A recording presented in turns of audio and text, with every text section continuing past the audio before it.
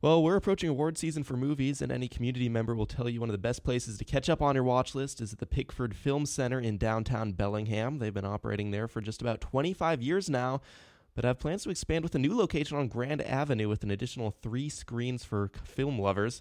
Which me today is Susie Purves. She's the executive director over at Pickford and has been envisioning this for a while now. Thanks for joining us today, Susan. Really appreciate it. Thanks for having me.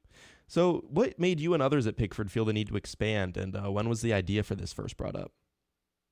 Well, when we had to close our Cornwall location downtown because of the pandemic, we knew that our entire business plan was based on having 3 or more screens, and also the public had come to expect that much programming. So we started looking for a location in 2021 downtown, and realized that with this building on Grand Street at 105 Grand, that there would be room for 2 60-seat theaters and 1 20-seat theater. So how did you land on that location? Was it just a space that opened up that would fit your needs, or was it more than that? Well, at a certain point, after looking for spaces for rent, we realized that it probably made more sense for us to buy a second building. We own the building on Bay Street. So we started looking for buildings for sale. And this one was not only ideally located very close to the Pickford on Bay Street, but it was a good price. There was a lull in the commercial market at the time, and we were capable of putting a down payment on it. And so how did Pickford fund the money for this? Was there any sort of fundraiser from the public, or was it all just a loan, or how did that go about?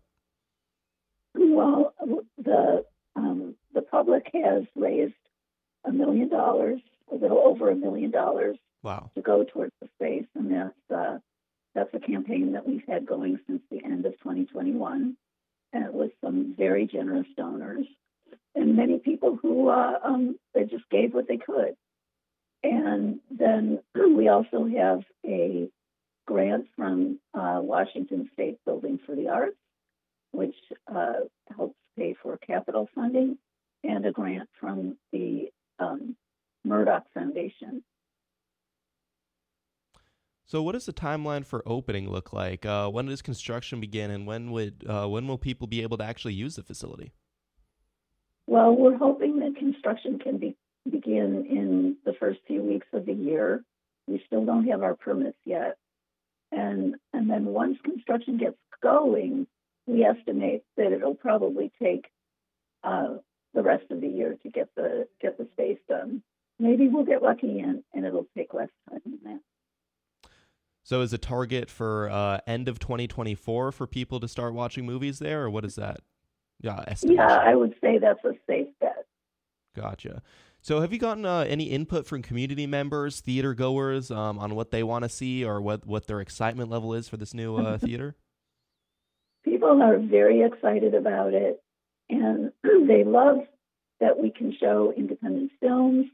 They love that we show a lot of documentaries, and they're really excited. I mean, just a look at the films that we're showing right now. We have The Boy and the Heron, the Miyazaki film from Studio Ghibli, and the Leonard Bernstein biopic, Maestro. And then they close, and we open up with Poor Things, which is a really interesting independent film that's getting a lot of press, and The Color of Purple on Christmas Day. So we show a wide variety of things, all kind of under the indie label. So how is the variety of movies that Pickford shows, how is that going to change as a result of these 3 new screens? Is that more screens for the same movies, or do you plan on expanding kind of the spectrum of movies you guys show? I think it'll be more of everything, and also more of old films, of repertory films, just showing Hollywood films from the past or foreign films from the past that many people love and that many people still want to learn about. And Pickford has a lot of events and kind of series that go on. Are there going to be any additional ones that come with this new theater, or maybe you don't even know them yet specifically, but do you plan on expanding kind of the amount of events you guys have? I would expect that we will expand everything. We're just way into more, more, and more. I think the public wants it and they enjoy it. They love having a place to congregate in our lobby and bringing the whole family. And it's just the community has shaped our theater as much as we have shaped it ourselves. So there's going to be 3 new screens in this upcoming theater. Are there any other additions or kind of features? How is it going to be different from this current theater on Bay Street? Well, we're really looking forward to being able to have reusable popcorn buckets and some other things like that are more environmentally friendly. It'll just be a whole different feel in the lobby than our current theater. We want it to be visually different, and we'll probably have a wider selection of concessions, but still the popcorn that everybody loves. Do you have any idea of what it's going to look like visually yet in terms of what people will see from the front or in the lobby? No. I mean, it's nothing that I could describe to you. I think there'll be a bigger sign than there is for the Bay Street location, and it's a smaller building. It's only one story tall. Most likely we'll have a tile front and it'll be a modernized look for the building. And then we'll also have some historical commemorations inside for what's been on that spot since Bellingham was founded. Okay. Kind of on a different note, just want to get this perspective from a director of a film center like you. There was the impact of Barbie and Oppenheimer. A lot of people say it was a landmark event for kind of getting people to come back to the theaters after the pandemic. With the dress up and all that, it was a really big event. Coming from your perspective, do you agree, or do you see it as more of like a one-time event that was fun, kind of maybe had its hype overstated with the lasting impact people say it had on movies? I 100% agree. I think that people had forgotten how much they love going to the movies.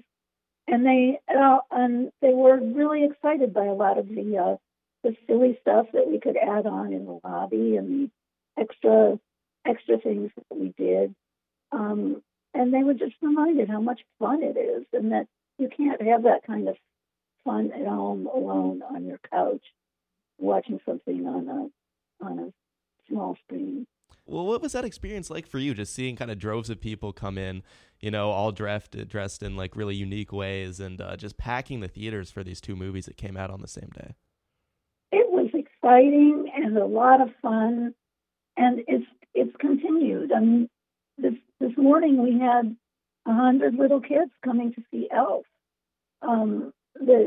This evening we'll have a couple hundred people coming to see The Boy and the Heron. People just, I think, are remembering now how much they enjoy going out. And I just kind of want to cap it off by just asking you, what's the best new movie you've seen recently? Recently, I think that I'm really excited about Poor Things. I'm excited about seeing The Color Purple. I think The Boy and the Heron really, really tops everything. It's an emotionally and historically deep film that's animation, and it's a beloved director, Miyazaki, and the whole family can see it. Then you guys are having a sort of anime series, right? Or Miyazaki, or a lot of those famous ones going on right now, correct? Right. We've had a Studio Ghibli series going on that will extend through March. Nice. Well, you heard it from her. Plenty of new movies to see going on at the Pickford that are definitely worth your attention. That was Susie Purves, Executive Director at Pickford Film Center. They're rolling out a new theater in the coming year that will add 3 new screens and a whole lot more to Pickford's operations. Thanks so much for your time today, Susie. Really appreciate it. You're welcome.